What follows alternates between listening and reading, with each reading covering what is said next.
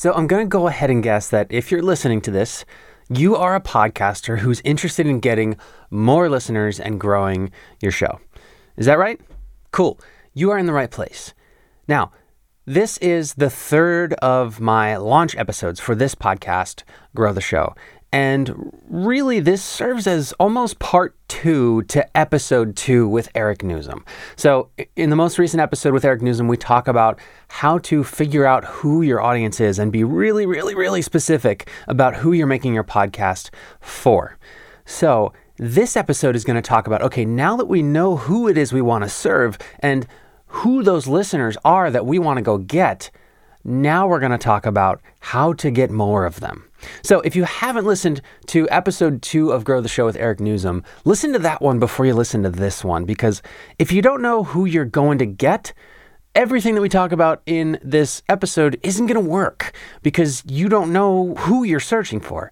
But if you have listened to episode 2 of this podcast, and even better, if you've completed the 10-word description and audience persona exercises, then now we're going to learn how to go find more of those people. And to help us do that, I'm bringing in a mentor of mine, Alex Hillman, who lives in the same city as I do, Philadelphia. He was an early guest on my first podcast, Philly Who, and ever since then has been helping me to navigate the space of being a creative entrepreneur and of growing and, more importantly, serving a really specific audience. Now, Alex has recently released a book, and we're going to talk about that book and specifically how that book can help you as a business owner, because whether or not you have launched your podcast business yet, you do want it to be a business.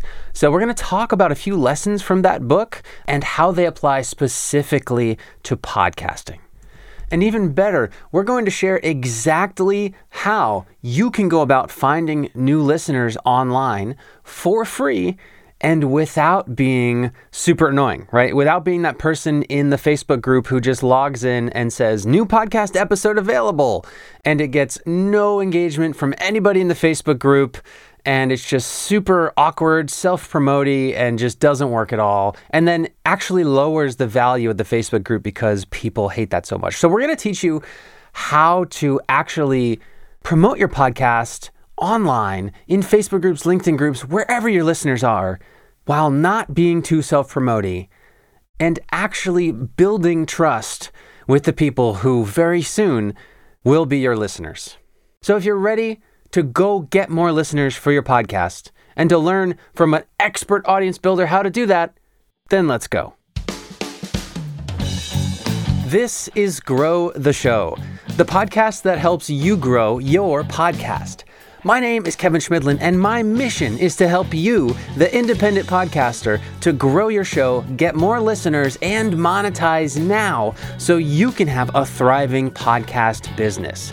This episode is going to teach you how to get more listeners for free, spending only 10 minutes a day, and those listeners are going to trust you more than they trust their own mom. So if you want that, stick around and get ready to grow the show.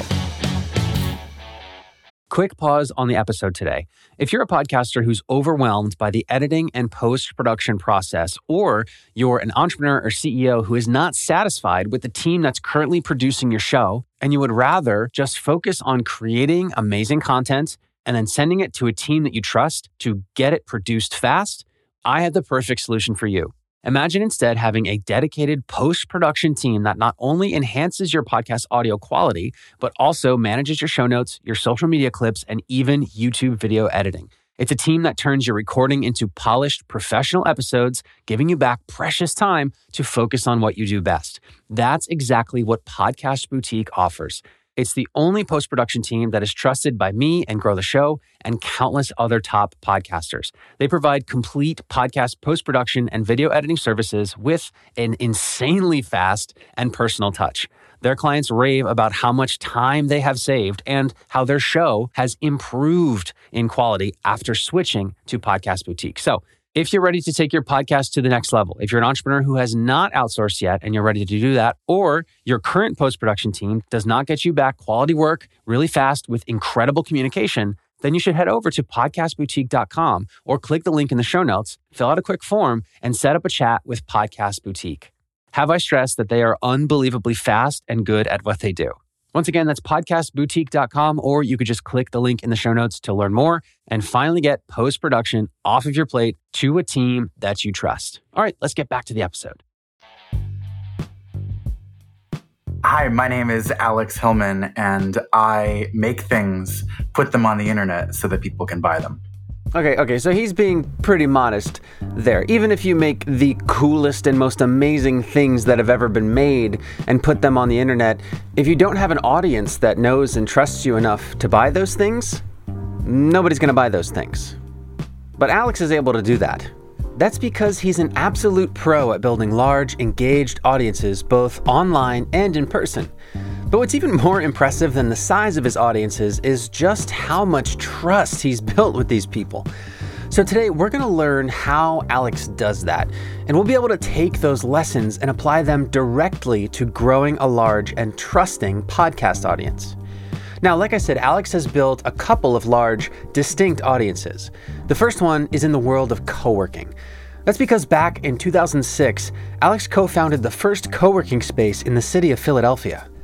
That co-working space is called Indie Hall, and it's still a thriving community to this day, even as it's gone virtual during the 2020 pandemic. But its immediate success in 2006 made Alex a thought leader in the earliest days of the co-working industry. I don't even know if I would say that there was a co-working industry yet. There was a nascent community of people that were interested in creating these places for laptop-enabled workers who were being booted out of coffee shops in some cases. The best way to describe it is kind of like imagining walking into a room where a bunch of people are hanging out and talking about their projects and going, wow, your project sounds really interesting and maybe like something I would like to do. So for the right person, it created this sense of bigger than just me, which I felt was super powerful. That was more interesting and attractive to me than anything to do with an office. The sense of being a part of something bigger, about creating things together, that was really exciting to me. So he created one of the first ever co-working spaces, and by sharing his knowledge of this new field, built a loyal audience of independent business owners.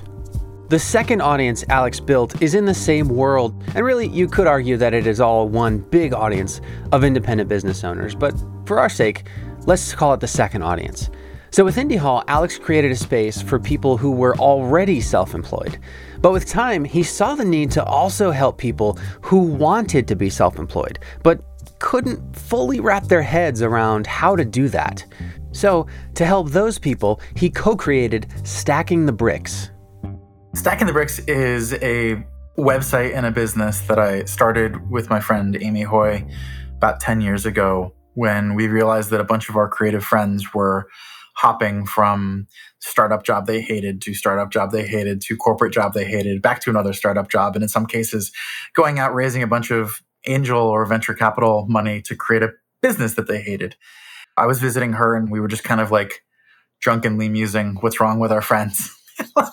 Which is kind of judgy, but also, I guess, a little true, and realize that like there's a blind spot for them and a lot of creative people because of what they're exposed to, where they've learned about business, what their perspective on business is. You know, the examples they have are all they can really match against. Why have we done things differently? It's not what do we know that they don't, but what do we see that they don't? And so we started writing more about, you know, what is different about our approach than the quote unquote common knowledge approach to starting a startup.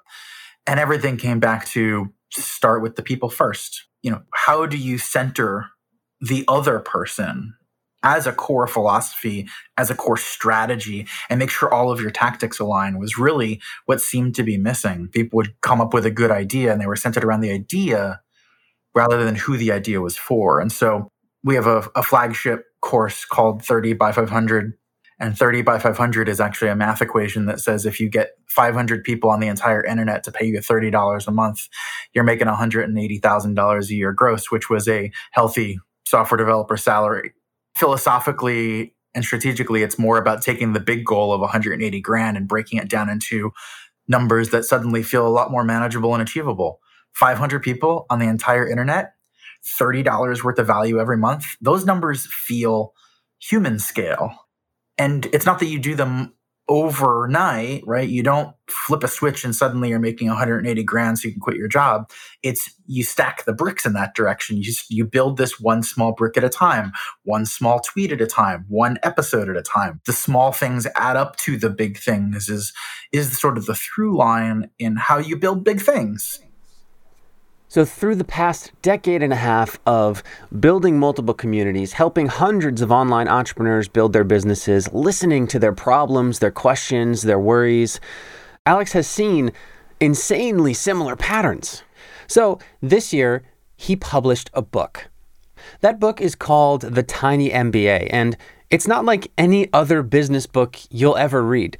It's only a little over 100 pages, and each page features only 240 characters. So rather than some sort of owner's manual of new tactic advice that takes about 6 hours to read, The Tiny MBA is just 100 tweet-sized gems that give you food for thought.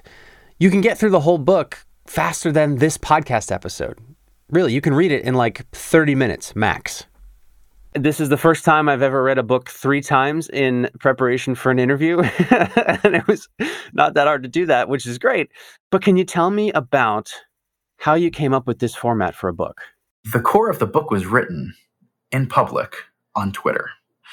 A challenge was issued as sort of a Twitter meme to post to Twitter and say, if you like this first tweet, I will respond to it with one strong opinion, belief, perspective, piece of advice, something along those lines, for every time that the tweet is liked.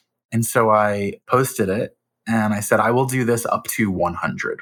And so I started writing my 100. And when I got to like number 8 or 9, I was like, this is difficult. What I was trying to think of was, what are things that I answer for people often, questions I answer for people often, or what are things that I see people make mistakes that they don't ask about, maybe they wished they had before things went haywire, those kinds of things. What are the common things I see or get asked about? But then I've got to figure out a way to say it in the space that Twitter gives me. Over the course of 3 or 4 days, I got to 100 and I was like, cool, I did it. Go me. And then I walked away. And it was Christmas and New Year's, and I went on vacation, and I came back mid-January. And some of these tweets, actually quite a few of them, were still getting retweets and faves.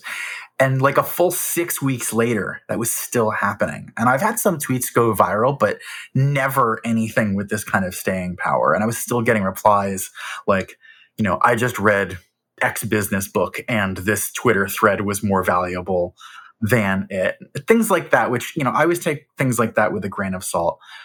But I also have to acknowledge that it was happening as a pattern, including with people that I didn't know. And so I kind of offhanded, quote tweeted that original one. I was like starting to think about what it would look like to turn this into a book. And my replies just totally blew up again. And that was how this book actually turned into. So all of that reader-centric focus, like making each individual tweet useful to the reader, was built in from the start. People say writing a book is the hardest thing you'll ever do. It was challenging, but it was not the hardest thing I ever did by a long shot. I think it's because I wasn't trying to write a book. I was just trying to help the reader. And then later I edited it down into something that was a bit more polished and provided a bit more framework and narrative and things that in a package that people knew they wanted. If I had said, pay $10 to download my tweets, nobody would have done it. But people know what a book is. So take this thing that clearly worked and say, what would it look like to take a thing that I know works and put it in a format that people already desire? I think this will sell. And turns out it did. So there are so many lessons in there that can be tied directly to podcasting, but just in general, helping people. Bringing to light the fact that this thing was just born, yes, it's a new format. I haven't read a book like this before, but it was just born in an exercise in getting your thoughts and getting your help out into the world and in front of people. So I'm going to call out 2 sets of 3 cards in the book, 3 pages, if you will. And the first one is about audience building. And if I go to page 38 of my copy, and I'm just going to read the 3. So, quote, lots of people get stuck on the idea of audience building because it feels like an abstract outcome of self-promotion. And for a lot of people, self-promotion holds serious negative connotations. This is because most people have only seen examples of bad self-promotion. Audience building should really just be called earning trust at scale, because that's what it is. Unquote. Oh my goodness. So podcasters, number one question, how do I grow my audience? How do I get more listeners? When you frame it like this, building trust at scale, it's actually more clear, right? How do you build trust at scale? I love this framing in podcasting, and I certainly wasn't thinking about it specifically when I wrote it. A couple of specific things come to mind for me in that podcasts require, I think, 2 things of the audience. One of them is time, which is, I think, kind of obvious. The other is a little less obvious. I'm going to frame it as intimacy. There is something that podcasting does that I don't think any other medium does because we listen to it, and we only listen to it. Mm-hmm. We stick a thing in our ears or on our ears, and we let somebody closer to our brain than literally anybody else in the world. Yeah. And you combine that with the time factor.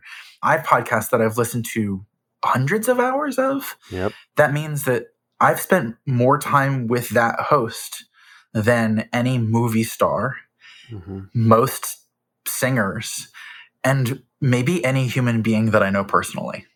That's wild. So what does it take to earn that?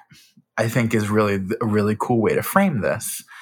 And trust is the key to unlock. And when I think about trust in the context of podcasting, the first thing I think of is, are you going to value my time as a listener? Which I know from a production perspective means editing. Having editing even be a thing, but also just like, are you going to consider my time? Are you going to be thinking about, where am I listening to this podcast? A subtle thing that I hear podcasters do often that I feel like is subtle, but fits into this category is letting the listener know when there might be swearing. So if they've got kids around, they can make the choice to listen to that show on their own or not.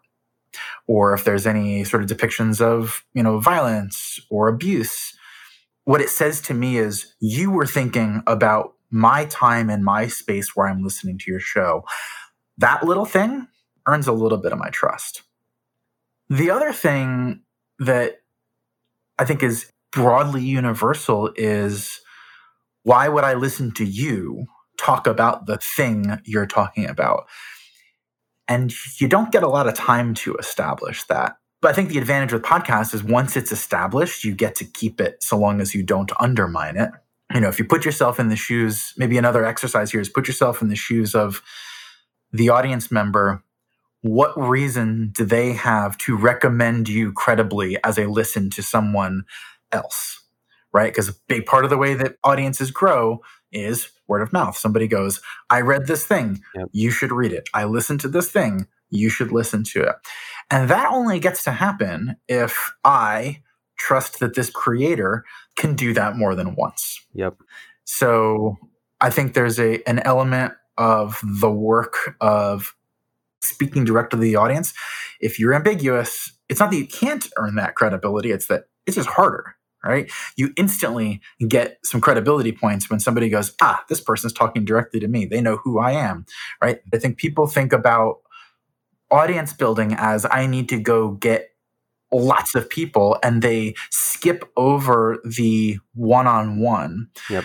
which could be, in the case of growing an audience for a podcast, interacting with those listeners on social media, right, in a one-on-one fashion, or on other platforms besides the podcast that have better discoverability, building trust and credibility off platform in places where maybe it's a bit easier to do those one-on-one interactions, and then bringing people over to the podcast because you've earned that trust and credibility.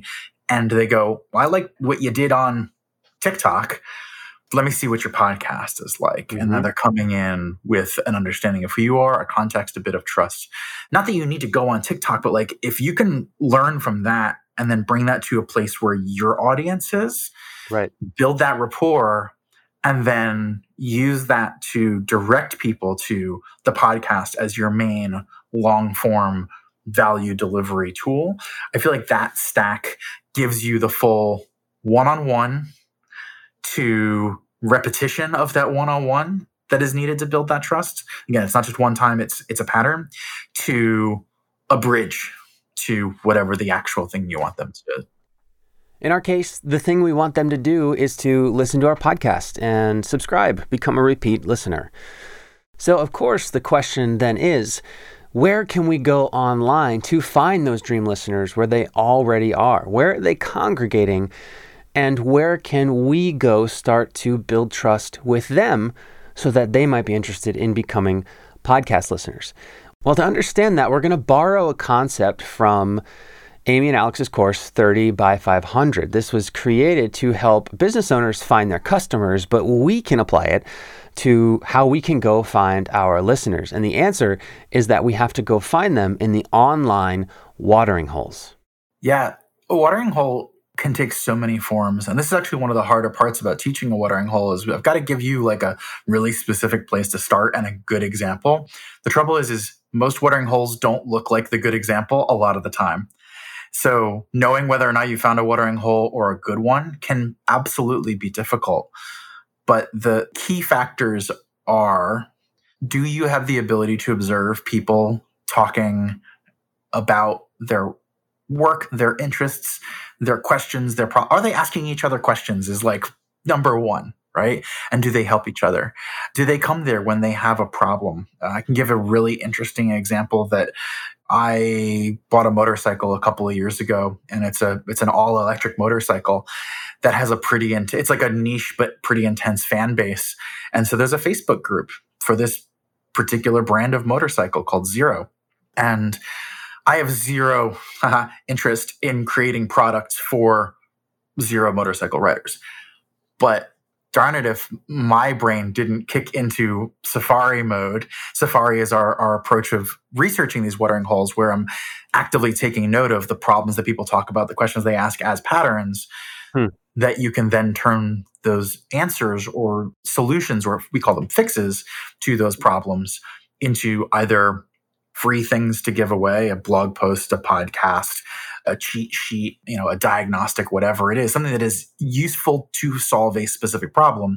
Use that to earn trust, and then down the road have something to sell, whatever that may be. It took a lot of energy for me to resist doing that, because this watering hole was just packed with people asking interesting to me questions, because I was also a beginner who had these questions. And that's another thing that I hear people say all the time is like, well, I'm new to this space and I'm not the expert. I'm like, that is not your job. Your job is not to be the expert. Your job is to be helpful, which expertise is useful in. But sometimes being the person who points another newbie peer in the direction of the expertise is equally or more valuable, because people trust you and listen to you because you are like them, also a beginner. So Facebook forums can be an example. Any kind of forum or discussion board or email list. Twitter itself, jump on a hashtag, right? Or just a set of search terms and see what's happening. Don't just look at the first tweets, but look at the entire conversation that's happening. One of the more challenging ones now, especially as we're in this sort of movement towards private communities, is things like Slack and Discord and, group message chats and stuff like that. Obviously, those are a place where trust is even more important because you're being allowed in. But, what the watering hole looks like, what tool it's on, is not really the point. The point is this a place where people go out of habit to interact with people like them? The watering hole Safari analogy is important because Sales Safari is this technique that my partner Amy invented. It basically takes ethnography, so observational research, not asking questions to get answers, but observing what people do and say when they don't know that they're being asked or observed. The act of ethnography, applying that to the internet is so much more valuable than asking questions, because when people get asked a question, they answer the way they think they're supposed to answer. But when people go into a watering hole and post a question or even a statement to a room full of, in some cases, relative strangers, in other cases, a relative trusted set of peers, you have to take a couple steps back and go, what was going on in that person's day where their instinct was, I'm going to go to this place on the internet and talk about this? If you can be there in that moment, or the beauty of this happening over text is you don't have to be there in that moment. You can read the chat scroll back or the archives. The observability of those moments is incredible. And the depth of the insights and understanding you can gain about your audience and what they want and need that they aren't explicitly saying, but their actions are telling you, is maybe one of the most powerful superpowers. And also one of those things, like once you learn how to do it, you can't unsee it. And like I said, I joined a new forum on a personal interest. This happened when I joined a wine class too. I joined a wine class to not be thinking about business. All of a sudden we're talking about global markets and distribution. And I'm like, God damn it. So like I'm at the extreme end of a spectrum, but watering holes can be anywhere so long as they're a place that people instinctively go to interact with their peers. Right.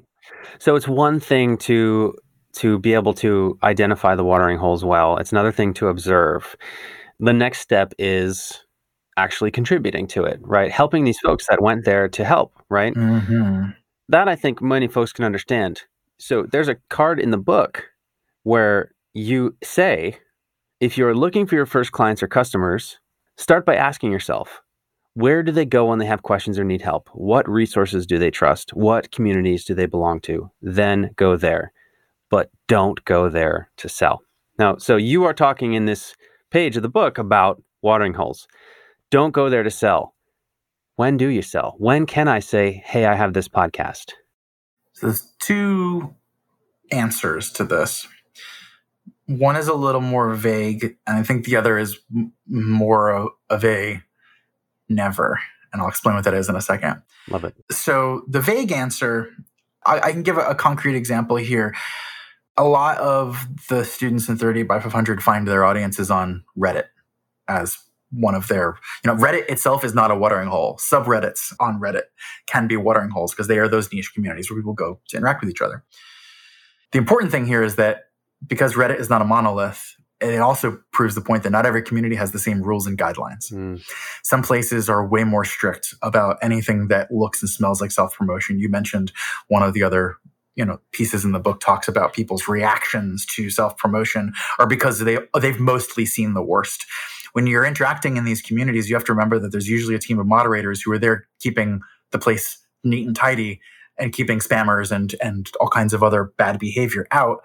Power can go to those moderators' heads, and some moderators can become jerks. But for the most part, moderators are doing a very difficult service for their community in guiding the right kinds of posts and away from the wrong ones. Right. So part one here is learning, participating, contributing, not to link to your stuff, but to be a part of the conversation, to earn that credibility and trust, become a regular, sort of like going to your favorite neighborhood restaurant or comic book shop, or, not that you would go to any of these places right now in 2020, but you get what I'm saying. Oh, yeah. To be a known regular, right? That earns you the trust, but also to get a sense of what are the social norms of that community. Another piece of advice I often give is get to know the moderators, right? And go from the perspective, not of you want to win the ability to post whatever you want, but to make it clear to them, hey, I recognize you've got a hard job. If I've ever got something that I wanted to share here, is there something a way you would prefer me to do that, right? And then do what they say. Don't talk back. Don't try to convince them that you're going to do it another way and it'll be fine. Show them that you're listening and show them that you deserve their trust because you're there to participate and follow by those community guidelines. Some of our students follow a unwritten, unspoken rule of, 10 posts, 10 comments or community interactions for every one self-post. Is that a useful number? I don't know. That's not really the way my brain works. I think it's useful for some people. So if you're looking for a rule of thumb, I think that's a good maybe North Star to show you proportionally, 10x more value than you're trying to extract in terms of sending them a link to your latest episode or whatever it is. So it's give 10x more than you're looking for, I think is perhaps a good starting point ratio. But again, that's not a hard and fast rule. Depends on the norms, depends on the mods. There's some places where it's a hard and fast, no, never. Yeah. Go find somewhere else. It's a big internet, right? There's so much room. So that's the how to interact, right? So be there when people ask questions, be there in the comments.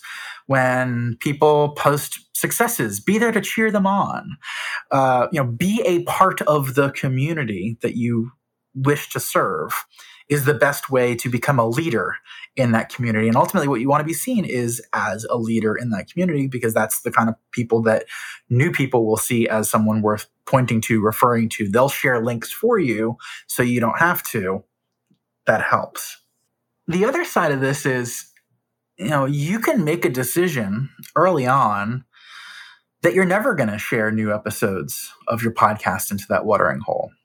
But what you can do is share things that are useful into that watering hole that aren't the podcast, that get people over to your website and onto an email list, and use the email list as your primary method of letting people know, hey, there's a new episode for you to check out, right?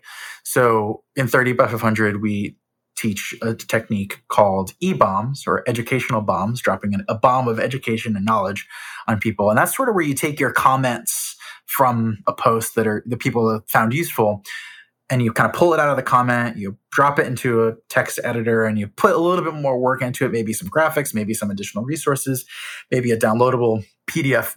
Here's the 3 things to remember, print out this cheat sheet, tape it to your wall so you don't forget it. Those kinds of things. Right. And again, the goal here is not to extract. The goal here is to earn trust. And once you've got that trust, then the ability to say, hey, I've got something useful, check this out. I personally really don't see a lot of success from being the person to create an entire new post in that forum or Facebook group or Reddit that says, I made an article, right? In the same way you won't see as much traction from making a top post or a first post about your new thing. The real action's in the comments, right? So if I make that thing about a question that gets asked, once a week, every time that question gets asked, I can be in the comments being like, here's a helpful tip. If that was useful, here's 3 more link. Yeah. Right. So I never post without there being value, even if they never click on the link. Right. That's super important in terms of a rule of thumb. So when that happens, what I'm really doing there is I'm building my own little place where I own the rules. I can send emails whenever I want. Those people have opted in to hear from me, right? The mods aren't in control, and I'm playing by the rules, and I'm only there to give, right? If somebody likes what I gave and they want more, I've given them a place to get it. And that is a bridge to an email list, which in my experience continues to be the number one place to make sure that repeat reach is available. Yeah. I've learned as well, like if we port this example to Facebook groups, a strategy that I've seen before is to have your Facebook profile have every link. You have the links, right? Right there in the headline, I do this at this website. Be so good that they click on your profile to see what you're about, and then make it easy for them to find the other thing. Exactly. Your profile is where you self-promote like crazy. You can get people to see it by just being incredibly helpful in the Facebook groups, and that goes everywhere. So the Stacking the Bricks podcast feed has recently featured several episodes of you on other podcasts, almost on a podcast tour. So I have not seen this before, where somebody, goes on a podcast tour and then puts all of those episodes on their own feed. So can you talk about that idea a little bit, and if you've seen any results from that? So 3 years ago, things got kind of hectic, and I stopped producing the Stacking the Bricks podcast, despite the fact that it was doing quite well, well over 1,000 downloads in the first 7 days. So not huge, but absolutely respectable. But most importantly, it was a place where I knew our audience was getting a lot. We heard from people that they loved the podcast. And when it went away, we heard even more. Every couple of weeks, I get a message from somebody, hey, are you bringing back the podcast? Hey, you're bringing back the podcast. And I always wanted to, I just didn't, a combination of the time. Yeah. The tools have gotten better, so I could cut the time down. But it's just another thing to do, man. Yeah. I got to fit it in somewhere. So I knew when I was planning out the promotion book launch stuff that podcasts were going to be a big piece of the strategy, partly because I'm independently published by us and I don't have some publisher budget to send me on a bunch of planes. Also, it's 2020 and that's not an option. So I was like, podcasts are and live streams are going to be it. And I, did my brainstorm of who are the people who have shows that serve the audience that I think would love the book, who are people that I know and I think would love the book, and they can tell me if they're, what is the angle for their audience, that sort of thing. And I started also thinking, I was like, all right, these are the ones that I know. How do I get beyond the podcasts that I already know, that I already think of, or that come up when I search? Mm-hmm. And I started thinking about what I'd seen other authors do. And Derek Sivers is a incredible human being, an entrepreneur, and someone I can proudly call a colleague, in that we've actually gotten to interact a few times over our years through mutual friends. And Derek just published a couple of new books as well, which are excellent, and I highly recommend checking them out. And I watched Derek. My initial thought was to say, what podcasts had Derek gone on? Because the audience for Derek's book is pretty similar to mine, and he has a much bigger audience than mine. So podcasts that he's picking are probably good candidates. I might have to sell myself a little bit harder than he did. Maybe not. I don't know. But if he's there, there's a good chance that being there would be advantageous as well. So I started doing that research, and then I realized that Derek had a feed of all of these shows. And I was like, this is such a good idea. So he had a feed of all the podcasts that he'd been on. Yeah. It's just basically the Derek Sivers guest feed. Wow. Which he had been doing, previously he'd been doing really little, almost like meditations, little bits and pieces of advice, and sort of build momentum for the books that were coming out. Yeah. But it was very sporadic. It was inconsistent. For me, it was kind of nice to hear Derek, drop a little bit of knowledge from time to time.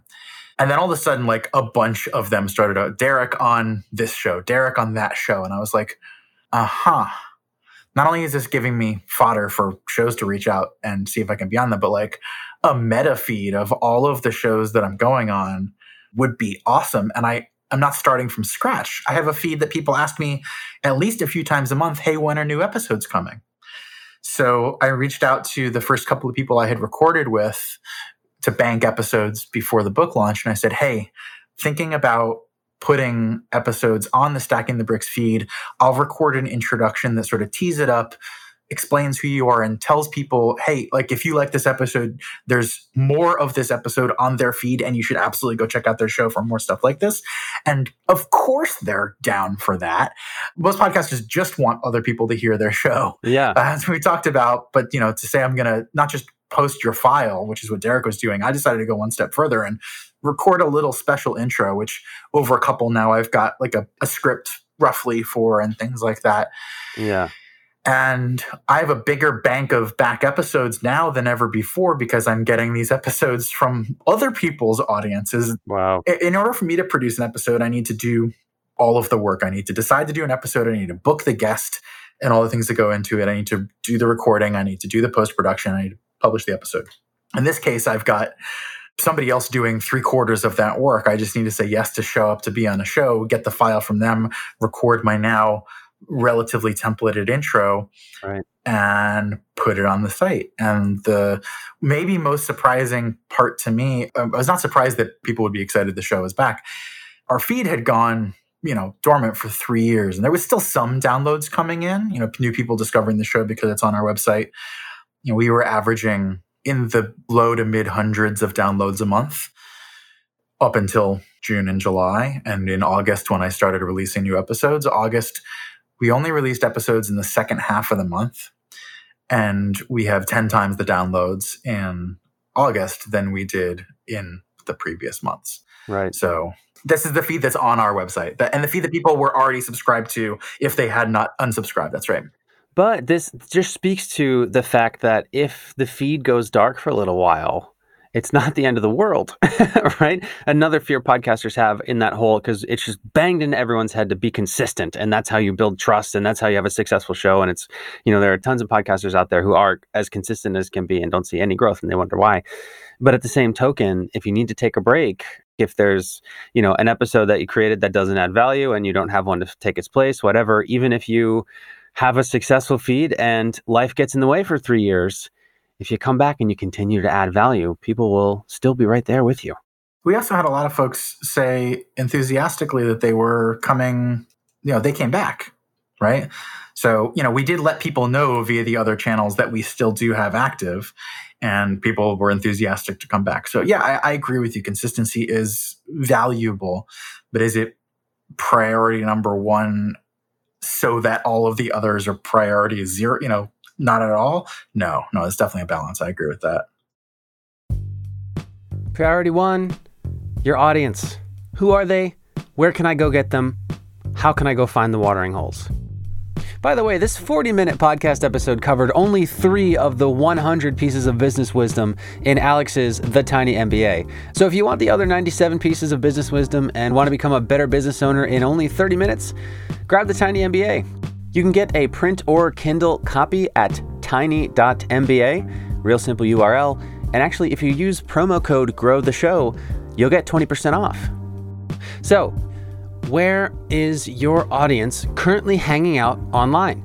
Where do they go to interact with each other? And how can you go join those communities, become a leader of that community by serving them, by adding value, by contributing without pitching? If you want some guidance on how to do that, I invite you into my watering hole. There's a link in the show notes to the Grow the Show for Podcasters Facebook group. If you'd like some help in figuring out where your listeners are hanging out, where the watering holes are, what watering holes you should be participating in, go ahead and jump in. Let us know who you are, who your show is, and who you're looking to reach, and we'll help you out. There might even be somebody else in the group who is also serving the people you like to serve and could help you to find new listeners. Now, if this episode was helpful for you, I'd like to ask one thing in return, and I think you know where I'm going with this. If you find this valuable, please make sure you're subscribed to the show, leave a rating and a review if you're on Apple Podcasts. Join us in the Facebook community so you can connect with even more high-performing independent podcasters, share notes, share strategies. And of course, if you know any other podcasters who might benefit from learning about how to find more listeners in the watering holes, send them a text right now asking if they'd like to get more listeners. And if they say yes, send them a link to this show.